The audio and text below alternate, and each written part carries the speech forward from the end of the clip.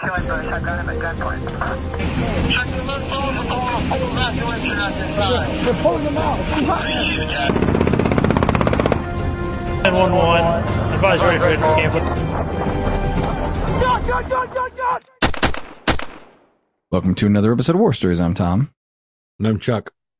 And Chuck brings us a returning guest this week. We like to have returning guests because inevitably we get like these little tidbits at the end or during a story or whatever. We're like, oh, you have to come back on and talk more about that. So I like when we're able to get into some of those returning guests and some of that stuff. So who did you bring back to us, Chuck? So it's Gary Edgington, if I pronounce that correctly. I think I messed that up one time. Well done. So Gary, he wrote Outside the Wire. He spoke about his father last time. That was actually really just pretty tragic. Yeah. I had mentioned that I spoke to my dad afterwards, and I talked about your book and having you on, and he had mentioned that he had learned, that was a cautionary tale that, he had heard as a young police officer as well. Yeah. He was aware of the incident itself. So it was interesting for us to kind of go back and forth about that. And I kind of filled them in on some of the stuff you told us about, the closure you get when you find out that dad did it right, kind of a thing. Yeah. That was just such an emotional moment there. I mean, we talked for like 2 hours. That lady that was the eyeball witness then, she was a young girl. Sure. And, it was just for all those, like I told you, I mean, for all these years, I've thought first off, I blamed myself for buying him the Bianchi break front holster, but it turns out it had nothing to do with it, really. Right. It was just one of those things that probably none of us would have survived that. Because he was too damn close. There might be other officers that the Bianchi break front was not great for. Yeah. This is not that case. I know a lot of guys. There was the Bianchi brake front, and then there was the old we've talked about a little bit, the clamshell. Oh yeah. Safety speed, and I think that was my old man's first holster that was issued to him. Yeah. That was at LAPD. Yeah. Yeah. So I mean, my dad had one. Yeah. He was on state police. There are huge collector's items now, actually, but yeah. My dad gave me his clamshell.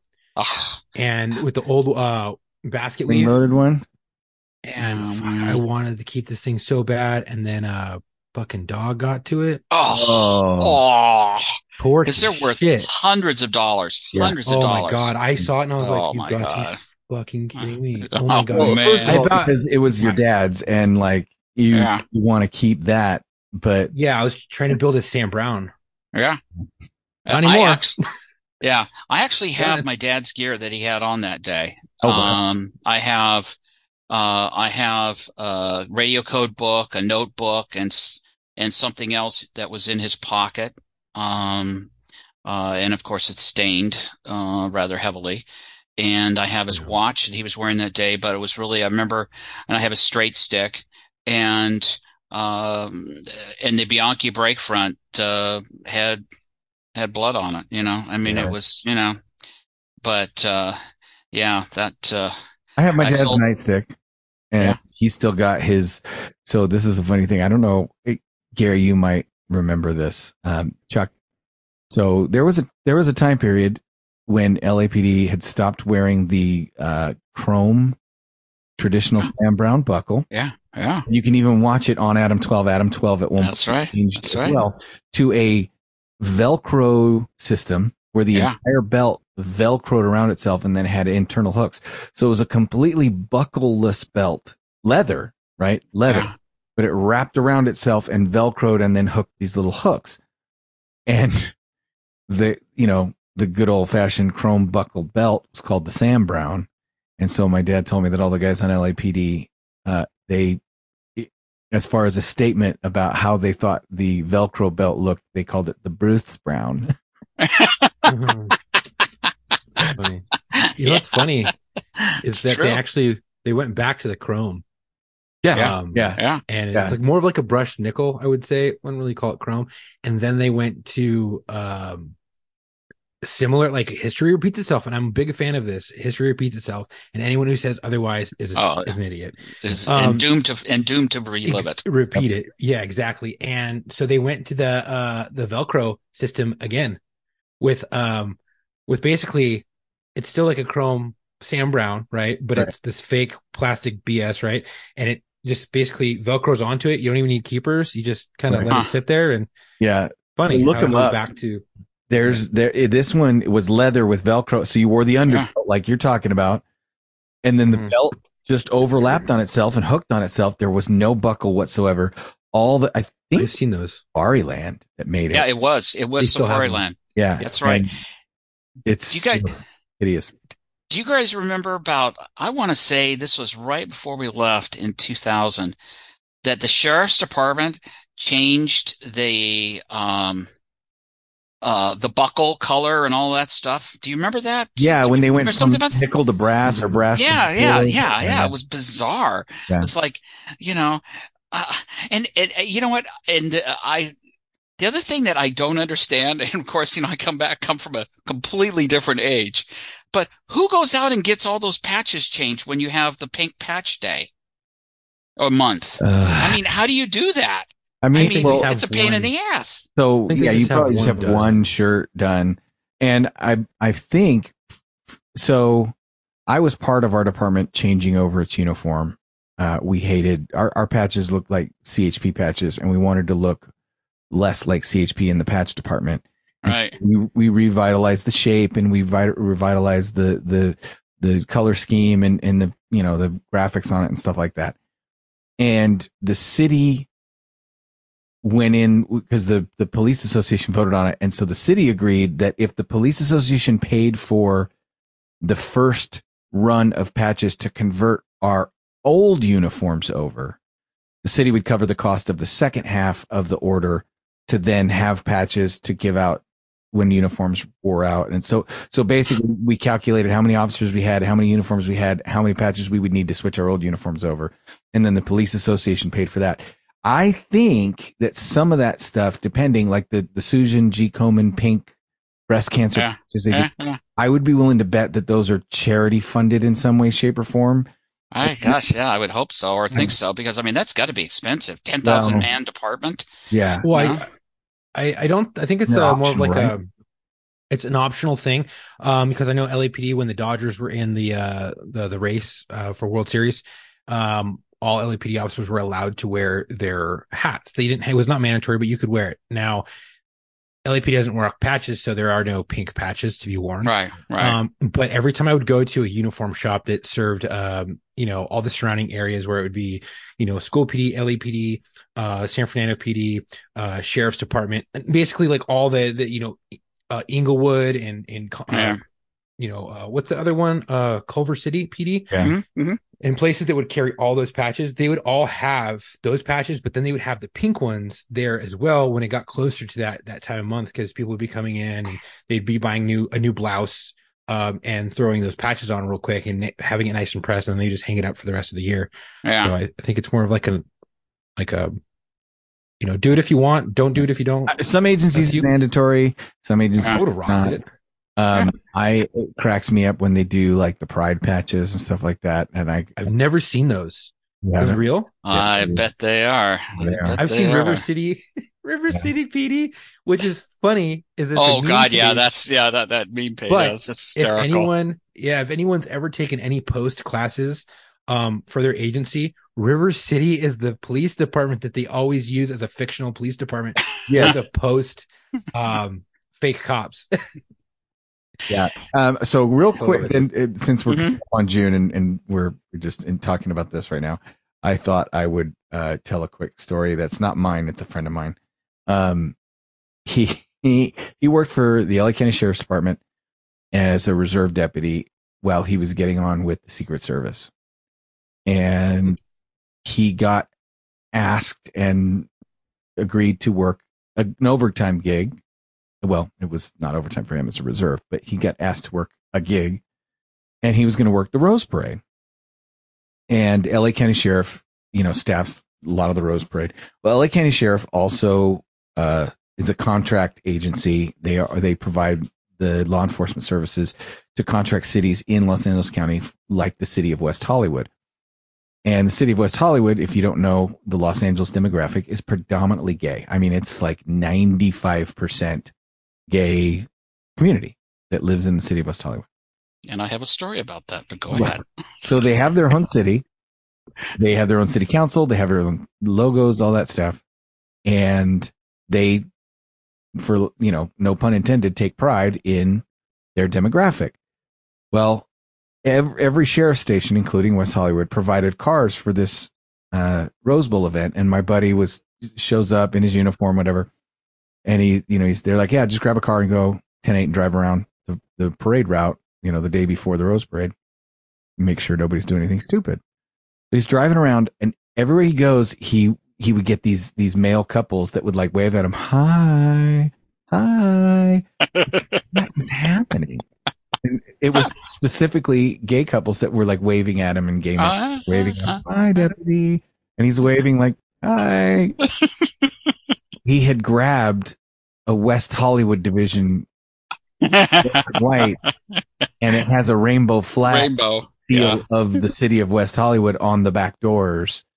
And so he, unbeknownst to him, was driving a pride flag police car. And I love it. Just completely unaware. And that, so he got back and he gets out of the car and he's like, all these gay couples are waving at me. And they're like, yeah, look at your car. And he went, oh, well, that explains it. There you go. So when I was a special agent with DOJ, I picked up an unsolved homicide. It started in Alhambra, and basically I'll do a really fast story on it. So basically they're serving a search warrant on a suspect who was involved with unlawful sex with a minor over a long period of time. And he greets the detectives at the gate and says, "Hey, I know why you're here." So he takes them into the house, into a file cabinet, and there in the file cabinet is one of those big glass jars that your wife keeps olive oil and pasta in. One of those big show things, eh? Instead, in this particular one, it had a full set of male genitalia that had been removed from a victim. So fast forward, a lot of people tried to put it together. I picked it up. DOJ took it over as an unsolved homicide, and the guy that was working on it retired, and so I took it over and did some more investigation on it. And one of the things I did as part of that investigation was the suspect in this was somebody who wrote gothic stories about the castration of young males, which of course the victim happened to be a young Caucasian male. So I go to West Hollywood, and he apparently used to sell these stories. So I go to West Hollywood bookstore on Santa Monica Boulevard that's no longer there. Identify myself, Sam, I'm working on unsolved homicide involving castration of the victim, and I'm told that you may have books on castration. Now, if you walk into Barnes & Noble and ask them for books on castration, or pretty much any other local bookstore, they'll say, right? Well, in West Hollywood, they took me to the counter where the books were supposed to be, but they were sold out. Of course. What? Holy shit, yes. Your suspect list got a lot longer. Yeah, they were sold out. And so he directed me across the street to the leather shop that sold all kinds of leather stuff and spiky things that go on places that were never intended to have spiky things go on them. And these spikes were chiseled steel with needle fine points that, I mean, if you look at them wrong, they'd cut you. They're that sharp. It was so bizarre. Yeah. So bizarre. There's a whole strange world out there full of all kinds of stuff. So it's like a BDSM shop. Yeah, well, yeah, that's what it was. That's exactly. And both that one is actually gone now as well. But yeah, and I worked Beverly Hills, and of course, when I worked at Beverly Hills as a police officer, we used to, drive through West Hollywood on Friday and Saturday nights, sometimes on slow nights or during the week, and sometimes it was a bit of a show. But that was pretty bizarre. That was like it was like I just asked for a cookbook written by Martha Stewart. It didn't break stride. It didn't faze him at all. And I was like, holy shit. Did you solve it? Well, no. When I got promoted somebody else took it over, and they did identify a possible witness, but unfortunately the witness was so fried because they were a career alcoholic, they would not have been very credible. It would have been a witness to this type of activity going on at this person's residence. And I mean, it's a twisted story. It's so the tallywhacker hijacker got away. Yeah, well, yeah, exactly. We used to, yeah, exactly. Yeah, it was. I ended up, because I identified the jars coming from England, so I contacted the police in England, and they said, we don't have anything like this. And there were in Viacap, there were 2 castration murders, and both were committed with the same weapon, and the wound pattern was identical to the wound pattern exhibited by this particular specimen. So I talked to the Brits. The Brits said, no, we don't have anything like this, but call the Germans, because they're kind of weird. And so I called the Germans, and the Germans said, no, we don't have anything like this. This is really too weird. Call the Dutch. You know what? Oh my gosh. I wonder, honestly, and this is I'm not even being funny. This would have been long ago enough that I would be willing to bet that there is a genuine chance there was no body, because you were working it as a homicide, because it's, full set of male genitalia in a jar. Exactly. But I would be willing to bet that this, especially considering where you were at, that there is a genuine chance that somebody went down and got medically altered gender transition surgery back before it was a common thing. And maybe somebody went to Mexico and had it done off the books and got to keep their old gear in a jar as a souvenir from having the surgery done. I would not. Now, I know nowadays they turn it inside out and all that other stuff, and there's nothing to keep. But it wouldn't surprise me if back in the day somebody had just done that to themselves or had that done to themselves and kept it as a souvenir. Wouldn't surprise me. I think it's plausible. Like, if we're doing Mythbusters, plausible. I would stamp that bitch plausible. Now, I'm not saying that's what happened. We should not reenact this. No reenactments on this one. No reenact, definitely.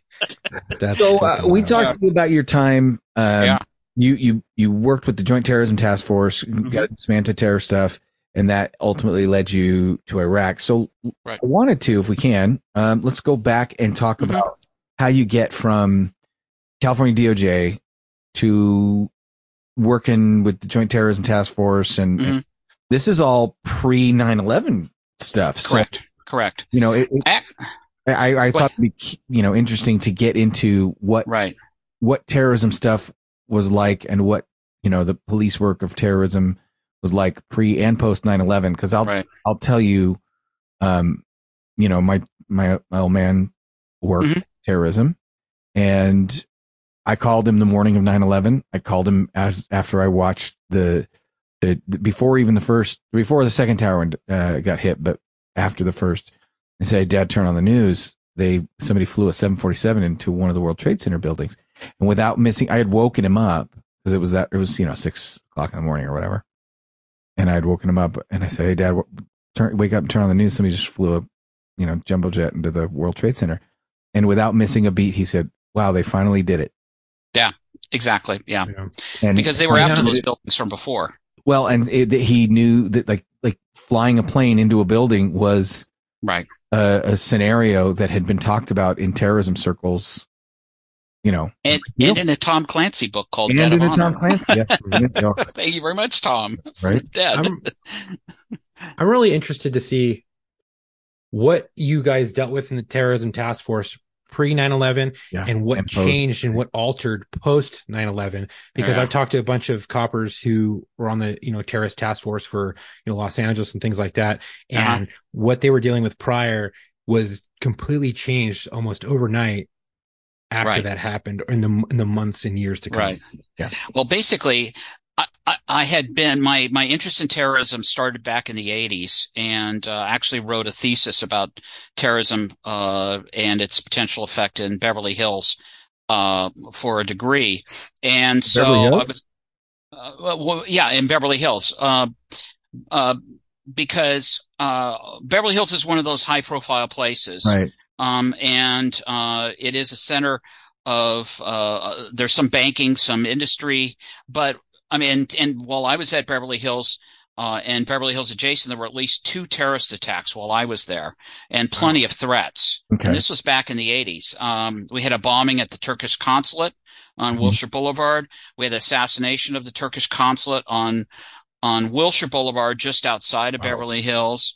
So, I mean, this is entirely possible. We also had the Beverly Center, which is adjacent to Beverly Hills, which, you know, if you've been to the Beverly Center and you know anything about terrorism, you go, holy shit, what were they thinking on this one? Because the whole mall is built on top of the parking structure, which, you know, it's not so great, you know, and it's uncontrolled. Right. So anyway, so basically I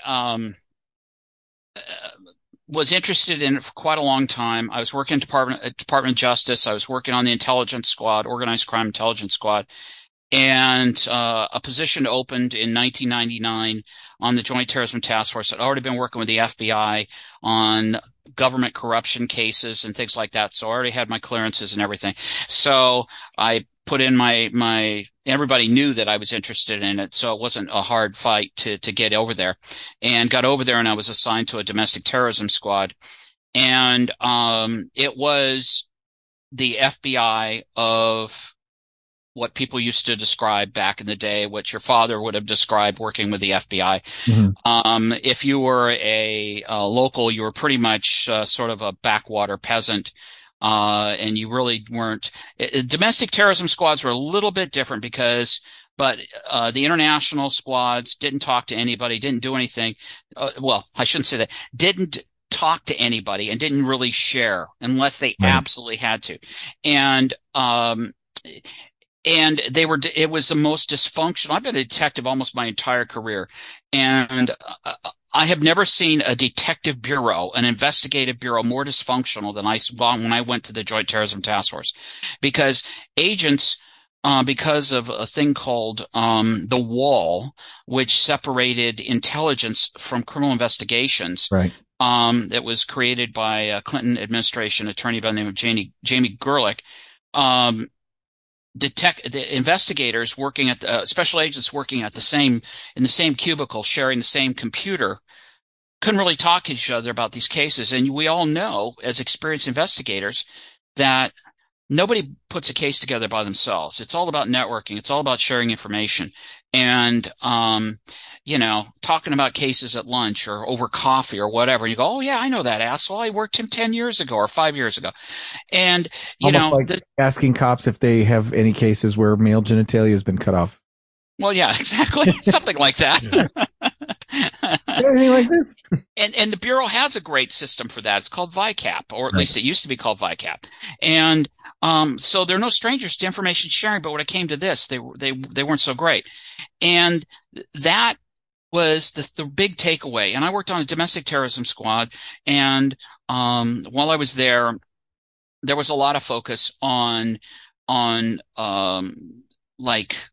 hate crimes and there was one case that involved actually LAPD.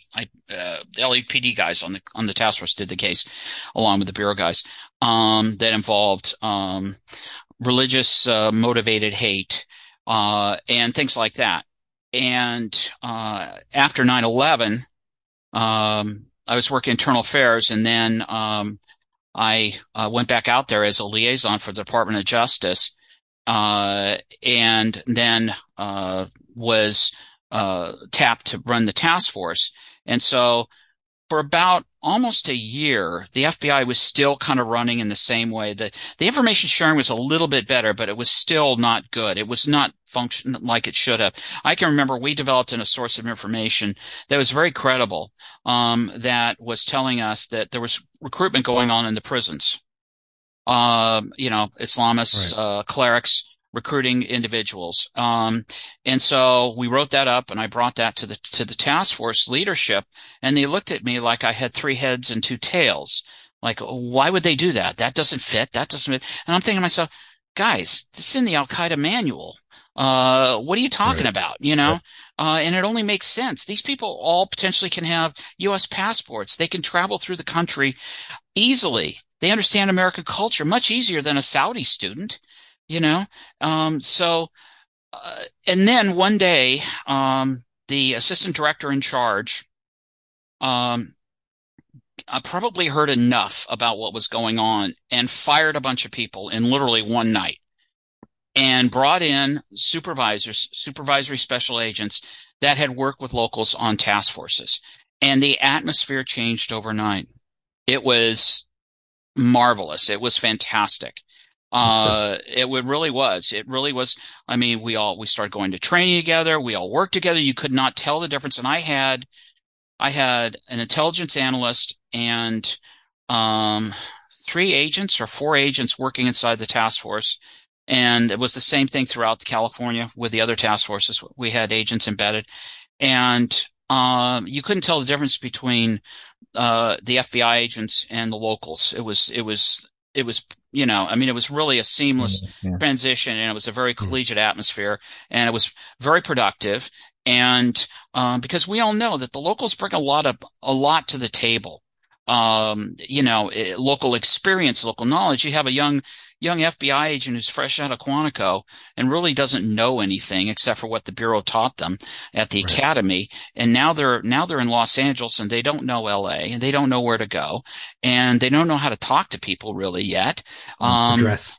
Or dress. There is that. And all of these different things. And but with local assistance, new agents were paired up with experienced detectives and things like that. So it worked out much better for everybody. And it was a much, much, much better atmosphere. I had great friends over there with the Bureau, and it was really a great experience. When that happened, it was like a light switch flipped on, and it really was a huge change. Yeah, exactly. It was a change in leadership, and that's all it took, was a change in leadership. And the one thing, though, I have to say, and I have no idea how it is now, but the one thing that as you know, having worked on a DOJ task force, DOJ has a very strong intelligence analysis component. We've got LA Clear with dozens of intelligence analysts. Right. And we've got all these other nodes throughout the state with intelligence analysts. And in narcotics cases, in intelligence cases, in counterterrorism cases, it's all about the analysis, because you have all of these tidbits of information coming in from a million different places, from FISAs, from sources, from, all kinds of different things, wiretaps and everything else. And if nobody's there to put it all together, the agent sitting there with a stack of information from all of these different intercepts and everything else, how are they going to put it? How are they going to go through phone tolls? And we had one intelligence analyst at the task force that was a native Farsi speaker, and the FBI had 2 or 3 others for the whole Joint Terrorism Task Force. Right. And that's not enough to service. We had on my task force, I had 9 or 12 investigators, and I had 3 analysts. And they were busy all the time. And so I can imagine.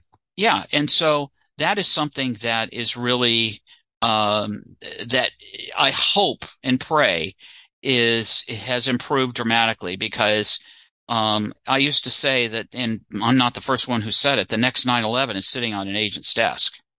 The evidence it's going to happen. And especially now with, all the dreadful decisions that were made in Afghanistan with the abrupt withdrawal and basically ceding the country back to the Taliban. What do you think is going to happen? This is going to turn into a terrorist state again. ISIL or ISIS, whoever pronounces whatever it is, those jerks are going to become emboldened again. And you're going to start to see, as things move on, you're going to start to see terrorism pop its ugly head again in all sorts of places, because that's what these guys understand: force. They understand resolve. If you don't have force and you don't have resolve, they will kick the living shit out of you every opportunity they can. Right. They're still fighting the Crusades. They're fighting a 5th century. Absolutely. Exactly. That is exactly correct. This is a war that has been going on since 600 AD. Right. People don't realize that a Muslim army almost conquered France and did conquer Spain and occupied it for 600 years or 500 years. And a Muslim army almost conquered Vienna in 1630 something. People don't realize that, you know? You said about history and Exactly. That's very, very true.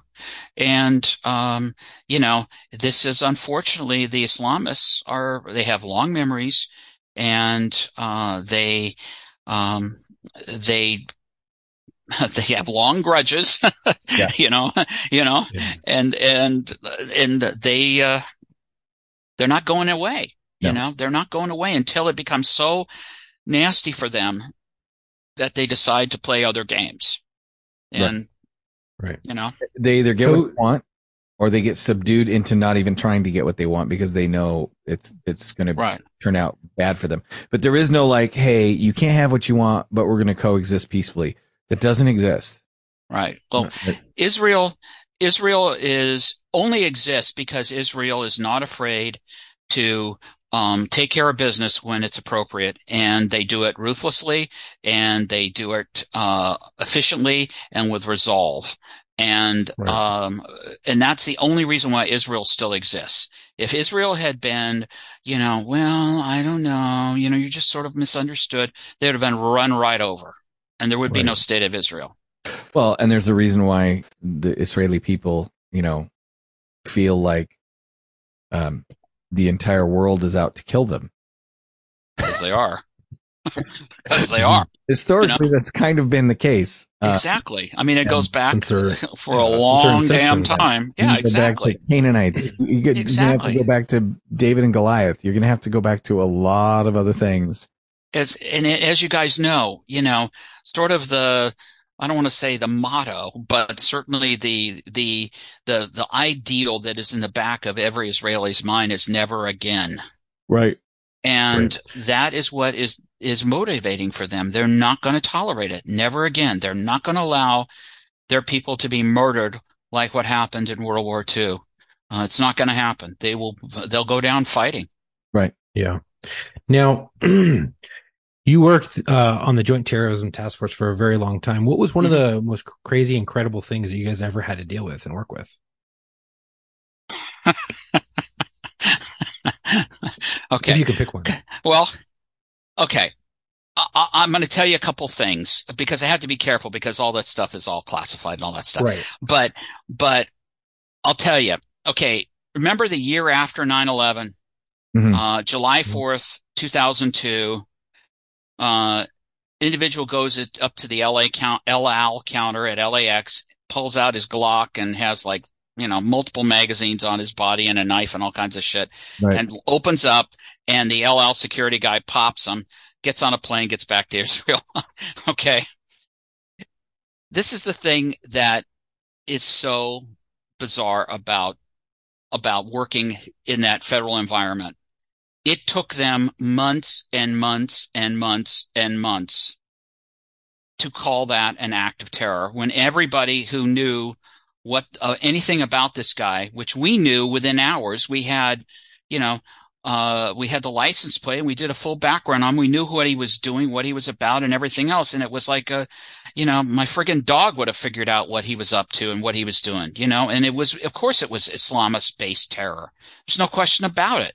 But it took all that time for somebody to actually say, oh, yeah, it was an act of terror. Well, no shit. It's like Nidal Hassan. They called that an act of workplace violence. Well, Major Nidal Hassan was an Islamist. Yes. And he was in communication with Islamists. Right. And that's what motivated him to kill people. Right. You know, at Fort Hood. That was what it was. It wasn't workplace violence. He wasn't pissed off that he didn't get go to lunch that day. You know, and so there were things like that. There were frustrations like that. And then there were incidents. We had a case involving an individual, that was, a state employee, and, he was in a kind of sensitive sort of position in a way. And I have to kind of dance around the facts here a little bit. So bear with me. And, we had an informant that said that this individual had bought a ton, and I mean literally probably a ton. It was way more than he'd ever bought before of a sensitive chemical that's used in the making of explosives. Sure. And he had never done that before. Most likely a farm chemical of some kind. Well, could be. Right. And he paid for it on credit, which he'd never done before either. Okay. So bells and whistles went off, and brought this investigation that we were supposed to work jointly with the Bureau, since we developed the information, and we wanted to make sure that the Bureau had the information and everything was going to be handled correctly. And we came up with a mutually agreed to strategy on how to handle it. And the agent that was assigned to the case called, instead of waiting for a DOJ agent and going to actually do a face-to-face interview. I think I see on your face, you know where this is going. Calls the wife and says, "Hey, what's the deal? And I'm from the FBI and you're not." And she gets on the phone and calls, Johnny, no middle name, Mohammed. Mm-hmm. And what do you think happens? He calls the agent, and the agent conducts a telephonic interview and says, "Oh, there's nothing here." Right. Oh, wow. The agent said, "You bought all this stuff. And for what did you buy it?" Yeah. You'll be here all week. That was very good. I've never heard that one. That's very good. That's good. I may put that. You know what? I'm going to give you credit, but I'm going to put that in the next book. So it's interesting. Real quick to tag up, you should go back and maybe I'll send you a link, but we had a very, very early episode with our former co-host's dad, who post 9/11 was sent to do on a surveillance team and was not told what until the very end, or as they got there. Basically, they were watching because they had credible intel that there was a suitcase nuke in Las Vegas that was being transported from LA to Las Vegas. And at one point he's on top of the parking structure looking down the binos, seeing a guy mess with the suitcase on the passenger seat of the car. And that's their primary. And he literally was like, okay. So he called his wife to say goodbye. Like he was like, this is where there's no way I'm getting away from a suitcase nuke, at this point. And, it's funny because, well, that's not the funny part. What's interesting is, when you really listen to the rest of the episode, it wasn't a suitcase nuke. Right. Or at least if it was, he didn't detonate it at that point. However, the follow-up done by the FBI at that point, and again, he said this was months after 9/11, was very much like what you were saying. And he couldn't figure it out. He's like, we went over there. We're going to jam this dude up. We're going to pull him out. We're going to, and the FBI's like, no, we talked to him. Everything's fine.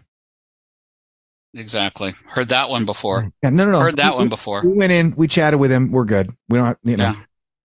Isn't that what happened with the ninth hijacker? Yeah. Isn't that what happened? Yeah. Isn't that exactly? I don't know if it was the ninth one, but I know at one point they were like, hey, what's going on? Nothing. Yeah, it's okay. Don't worry about it. Don't worry about it. I don't want this to sound like this is an FBI bashing session, even though they're taking it on the chin here lately, pretty severely. For it. Let's back up. I'm sure Gary and I'm Chuck as well. We know some great FBI agents. Absolutely. We know some FBI agents that are absolutely doing the Lord's work. I've worked with some top tier FBI guys. Just because individual agents can be great, awesome go-getters doesn't mean they aren't completely freaking frustrated by the organization they work for. I just want to put that out there. Oh, absolutely. Right. And you know what? Some of the biggest critics of the FBI I ever encountered were FBI agents. Right. And there was no reason for it because the criticisms were based in reality. I mean, this is an agency that lawyers the death out of everything.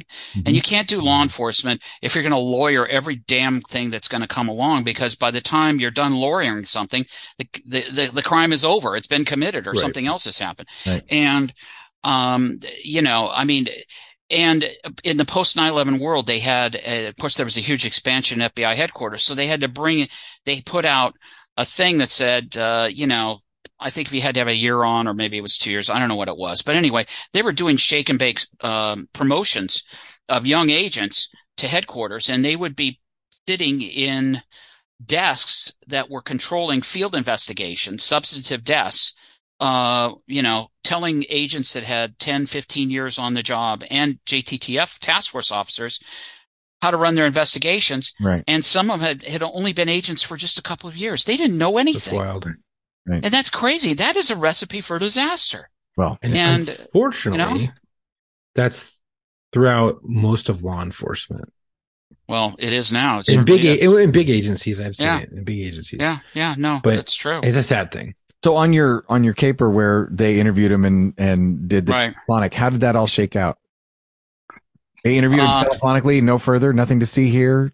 That's it. No further, nothing to see here. Yeah. Wow. Yeah. So how many, without giving it any details, but like getting into it if it's classified or anything like that, but how many times have you seen something unfold on TV and you're like, that's fucking terrorism. We know it's terrorism. We have the info on it, but it never comes out as it was a terrorist attack. Well, there are things that I find incredibly suspicious. That of course I'm talking out my ass because I have no access to the actual nitty gritty, case files, interviews, intelligence and all of that stuff. No, but the bullshit meter goes off. But I gotta say, that Mandalay Bay shooting in Vegas bugs the shit out of me. Yeah. That just really bugs me. There are just too many things about that troubled me. The Filipino wife or girlfriend, whatever the hell she was, going back to the Philippines right before this happens. There's just a lot of things. And it may and like I said, I'm talking out of my ass. I have no idea, no access to any of that stuff, been out of it for a long time. But to me, how come we still don't know, how many years later, 6, 7 years later, we still don't know anything about that case? Yeah. That's kind of weird. That's kind of weird. Even 2020 hasn't done anything about it, and, right. And something else too, and this is not terrorism related. How come the manifesto from was it Nashville? The shooter in Nashville? Mm-hmm. How come that hasn't come out? We always see other manifestos. I mean, they're always out all the time. They come out like within 5 minutes they're out. I've read the Unabomber's manifesto. Yeah, exactly. Yeah, and how come this one hasn't come out? That's weird. Why is that? Well, we all know the answer is it doesn't fit the narrative. I think that's probably true. Right. I think that is probably true. Let me tag up and ask you this then, because I want to get a little bit more of what you're saying, but I wanted to, before I forget, do you see, or is there a frustration with, or does it happen often enough where you see things that are nothings, right? Like it was gonna be something, and then it's kind of like, because it was thwarted, because nothing happened, because, boots on the ground are out there doing the Lord's work, and somebody gets taken into custody and then they bury it. And you guys, how many times do you not get to stat the win, right? Oh, completely. Right. And that happens all the time. And a lot of times it isn't even taking somebody in custody. It's just a traffic stop scares them off, or they see something. We are so damn lucky. The reason why we did not suffer another catastrophic attack post 9/11 has a lot to do with luck and a few missed opportunities by the opposition where they fuck things up, like that asshole that tried to set off the bomb in Times Square and got it wrong, and thank God that didn't go off. That would have killed him. Yeah, the shoe bomber guy. People whose opinions I respect, who know a great deal about a lot of this stuff in the weeds far more than I do, have mentioned that the position of the bomb on TWA 800 was similar and potentially also the size of what they theorized to be the size of the bomb is similar to the Ramzi Yousef airplane bomb that he was planning to use to knock down planes out of the sky. He did one dry run that killed a Japanese passenger. And it was a bomb that was hidden under the seat in a toy or something like that, as I recall. It's been a long time since I read about it. Right. But it was under the wing root where apparently a lot of fuel lines and electronics are located. So, which makes sense. If you're going to plant a bomb, you want to do it over where the fuel is, where the electronics is, and that, as opposed to up forward, where there's maybe just luggage under the passenger compartment. So, yeah. I mean, I think there are probably, I think information is managed sometimes, for political expediency and also for, protecting the one's turf. I don't know.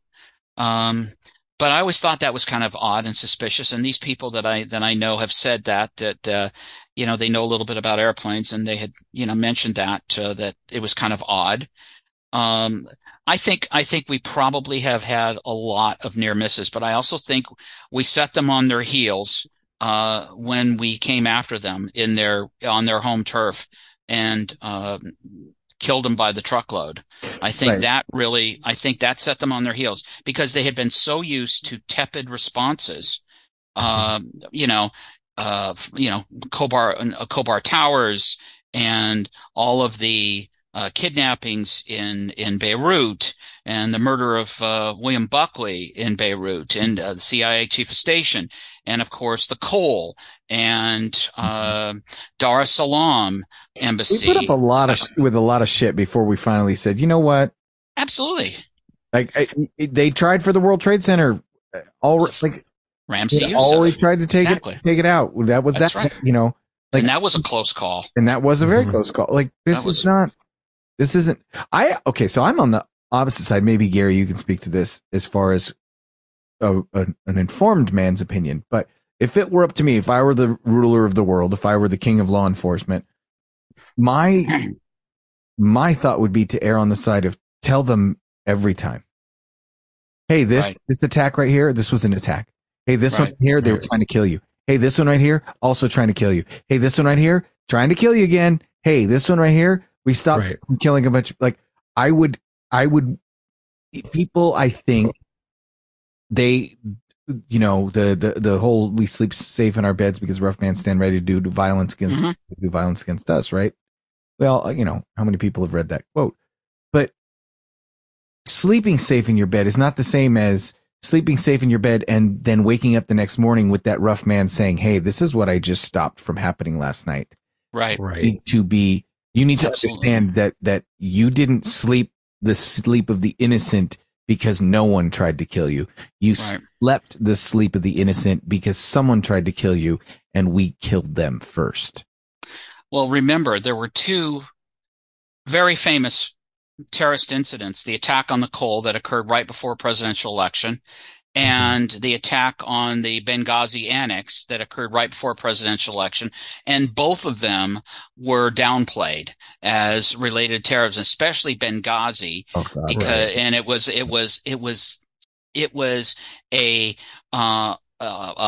demonstration that just got out of hand. Yeah. Bullshit. Yeah. Right. Are you kidding me? Well, that's about as believable as Antifa being mostly peaceful protests. Oh yeah, and that's another one. And they're as big a terrorist organization as anything that's in this country. They operate with the exact same, celled up there's no official Antifa. Yeah, right. There isn't, because that's how terrorist organizations work. Mm-hmm. I go I'm sure Gary, you go all the way back to the days of Black Bloc. And, of course. And what they did in, I think it was Seattle, wasn't it? With the or which one? But absolutely. They attacked Seattle and they shut the city down. It was in Black Bloc. For those of you who don't know, I mean, I would honestly call them the father of modern day Antifa.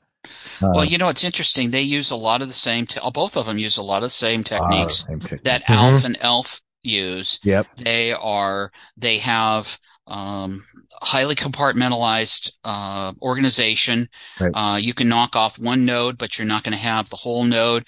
They're very, very secretive. These are very intelligent people, and they're very resourceful. And, they use, very simple rudimentary forms of communication so they can't be intercepted. This is, and I'm sure it's probably the same. I don't know anything about how Antifa really operates, but, I know that they're responsible for a hell of a lot of death and destruction in Los Angeles and all over the country, billions of dollars in property damage. So yeah, I can't speak to it now, but I know that when I was working counterterrorism on the task force in Los Angeles, we had active investigations going on groups located in California. I'm sure everyone knows all about these groups that were closely tied to Pakistan and the Emirates and all of that. And they had training camps in California. They have training camps in secluded areas all over the United States, in little ma and pa towns where, maybe you have 4 deputies and 1 police car between them. And they have a training facility out there.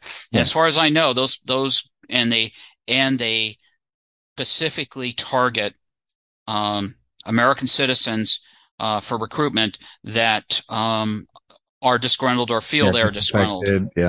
Yeah, exactly. Disaffected. Don't think that these training camps on U.S. soil are just sovereign citizens or Nazis or militia groups. No, it's you. Dan Crenshaw. Regardless of what you think of him politically, one of the things that he said when he was interviewed about his stance about war is, "Hey, we fight over there, so we don't have to fight over here." Exactly, and that has been the argument that I have used many times. And of course, the longer the time span is between what precipitated the event and now, the weaker the memories get. And I knew when I went into this thing, in 2001, that this is California, and after a while, sure in hell, I'm going to have to start fighting like tooth and nail to protect the task forces and protect the positions. And sure enough, starting in about 2006, I had to do that. And I think it was Jerry Brown was elected then, and I had to do all kinds of good old Moonbeam. I had to fight and do all kinds of defensive papers and things like that to justify the existence of the task force.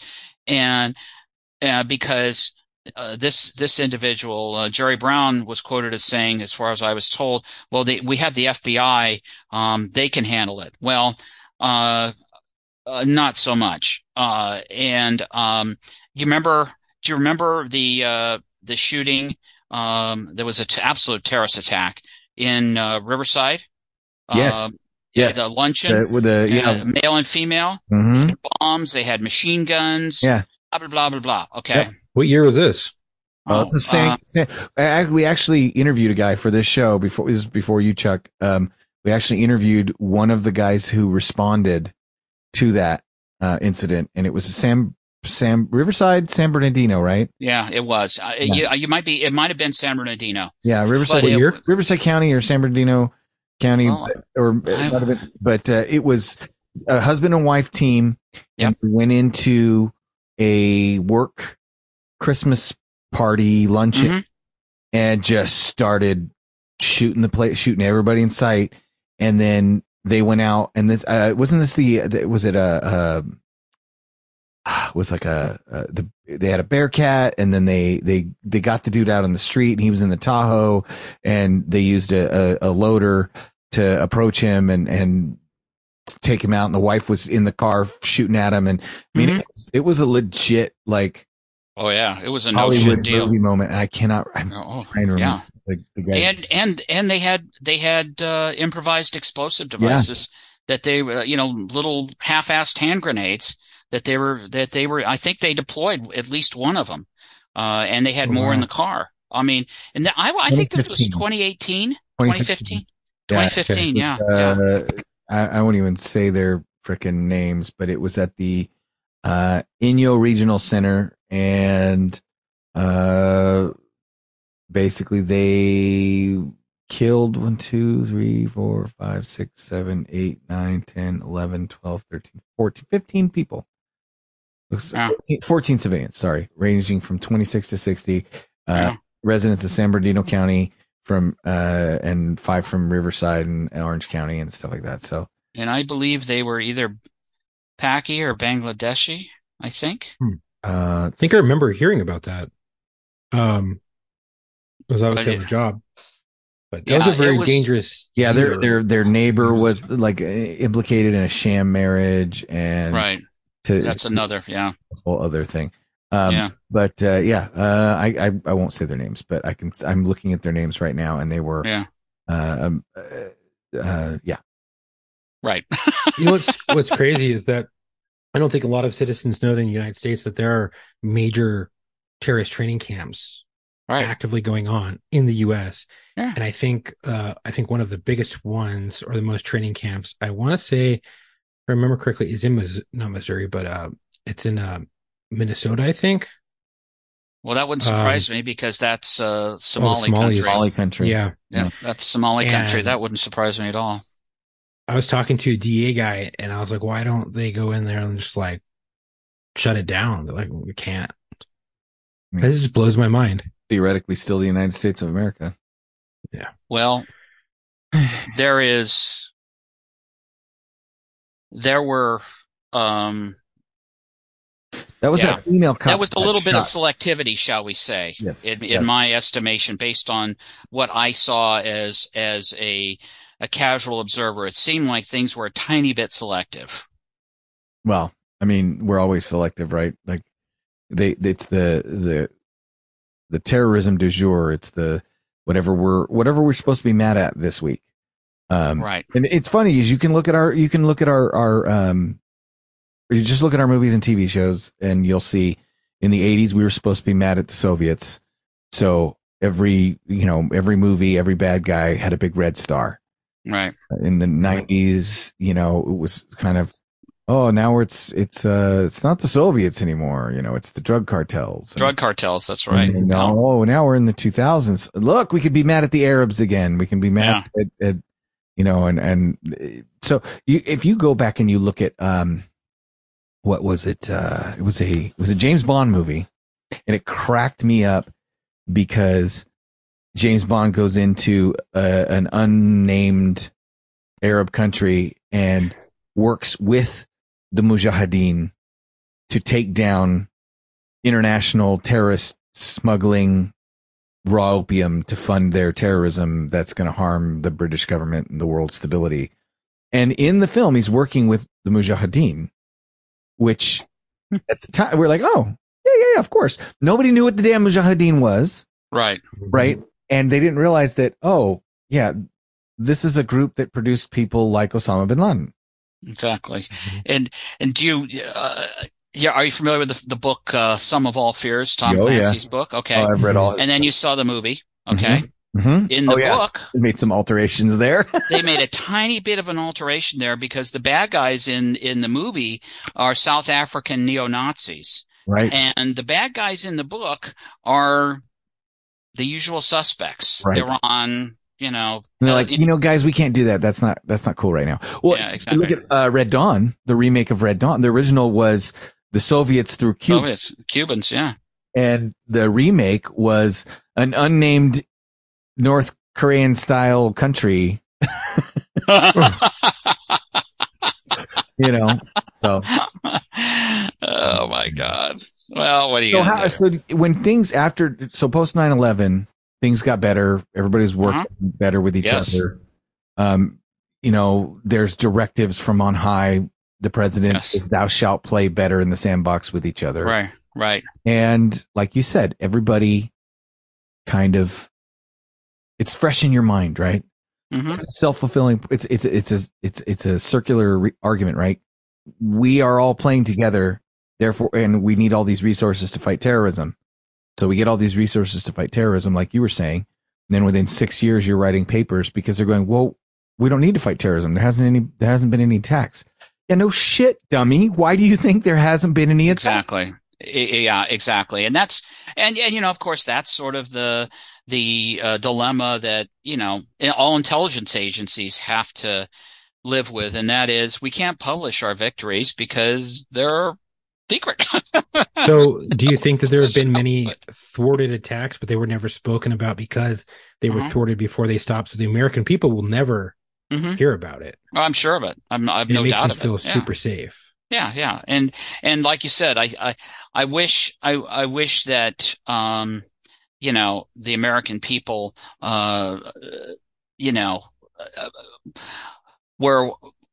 we're brought back to the reality that we're probably going to start facing Islamist-based terror once again because of the things that have happened in the last couple of years.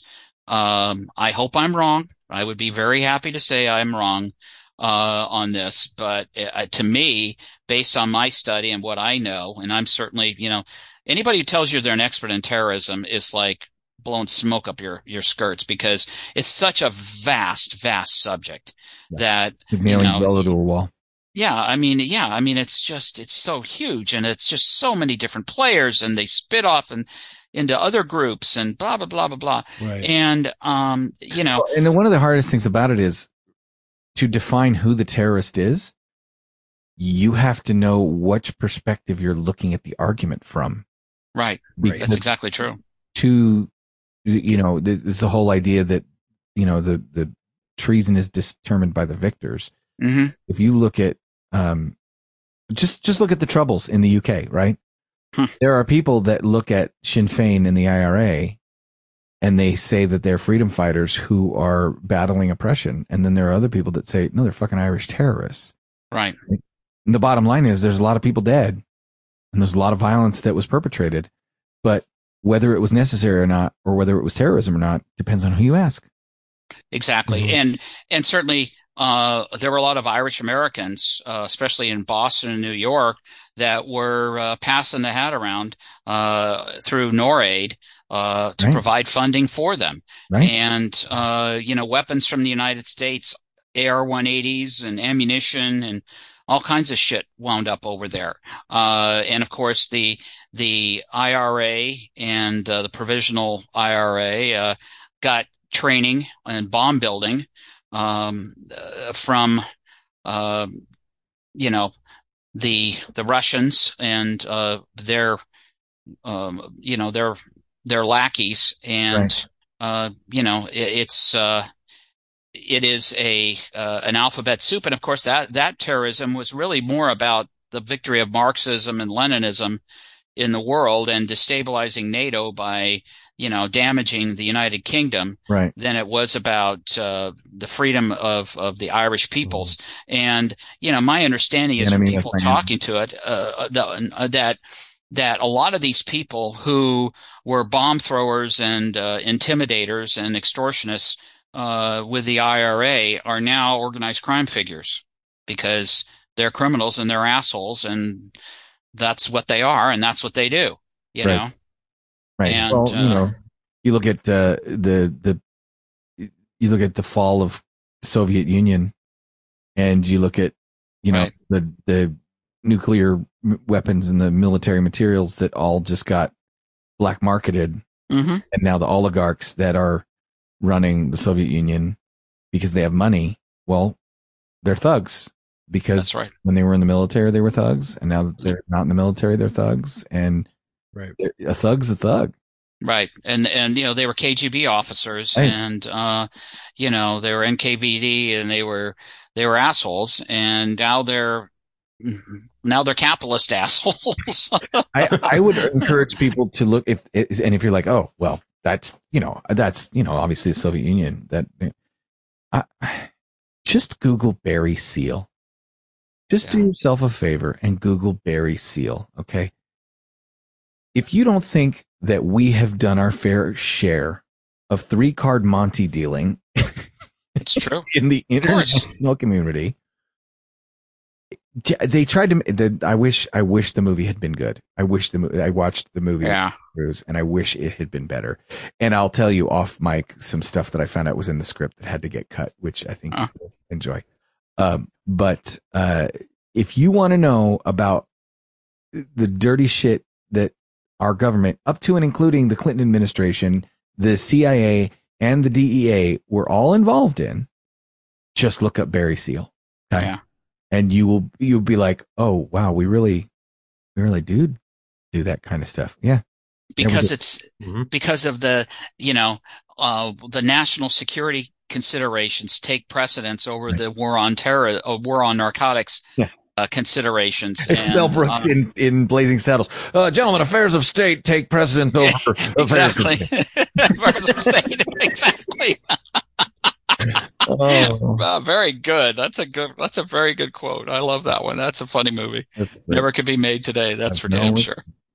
Well, I love these conversations. We are like really running out of time. All right. So we're going to have you back because this stuff is fascinating to me. We talked about terrorism. We didn't even get to Iraq. Yeah. So we'll have to come back and get to Iraq. Gary, thanks again for coming on. Hey, my pleasure. I really enjoy talking to you guys. You're right. It's great fun.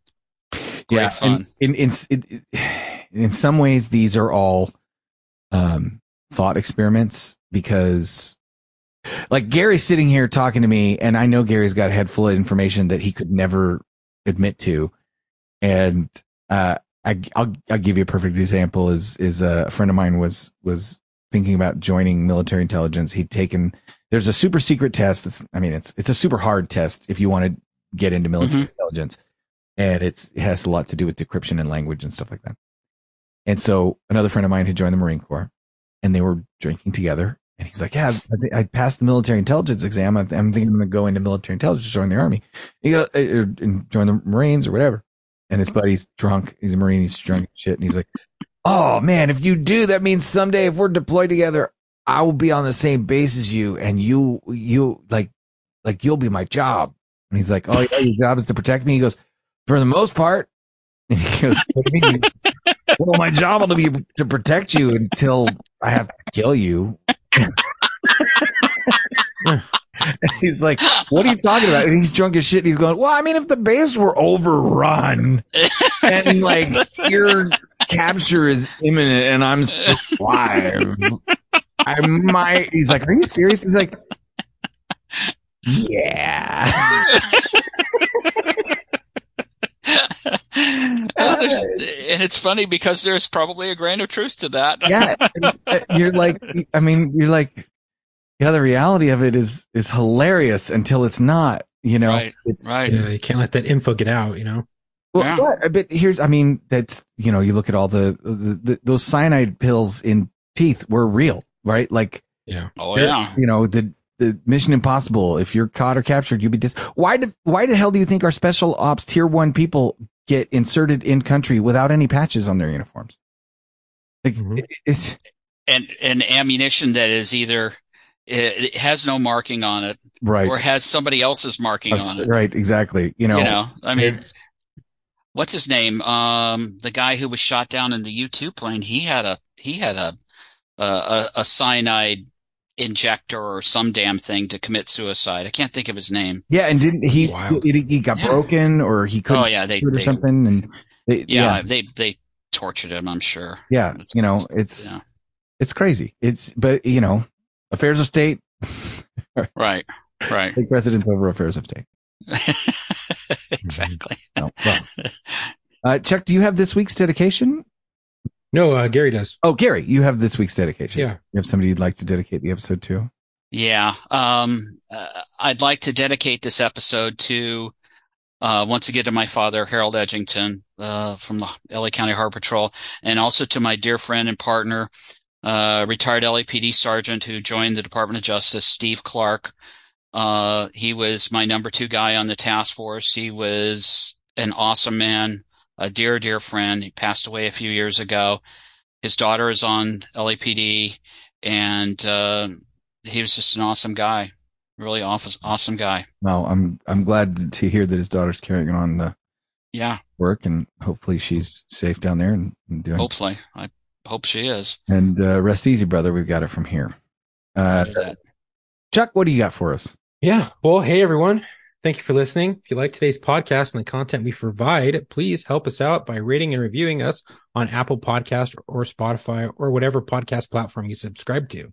Yeah, I want to mention something about that, is because we talk about this a lot, but it really does when you see recommended for you, or you see, hey, new and hot and what's trending, that's all because of reviews. That's all because people like, subscribe, review, rate. So when we say it helps us, it really does help us. You click them stars and write us a little review. So, you know, if you're listening to us and you like the content we provide, and you've never just gone and taken the 30 seconds to give us a rating and give us a review, that would be awesome.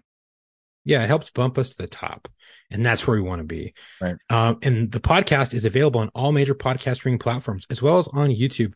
Reviews and ratings are how podcast platforms decide what to recommend. So your reviews really help. I'm going to drive that home. It really helps. Yes. Us grow the show. Also, please give us a follow on our Instagram at war_stories_official and our Facebook at War Stories Podcast. If you already follow us, please like and share our posts.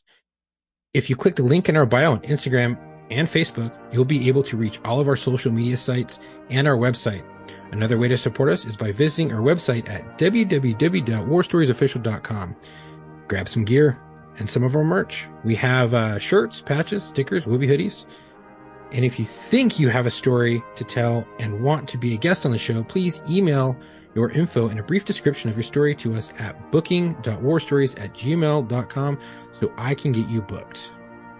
We are always looking for veterans, law enforcement, firefighters, and medics, but also corrections, dispatchers, and nurses. If you have a friend who you think would be a great fit, let them know about us and give them our booking email. Again, thank you for the support. Stay safe. Yes, sir. Good old Caliber Press. Stay safe. Stay safe. Yes, indeed. And until our next episode, come home with your shield or on it.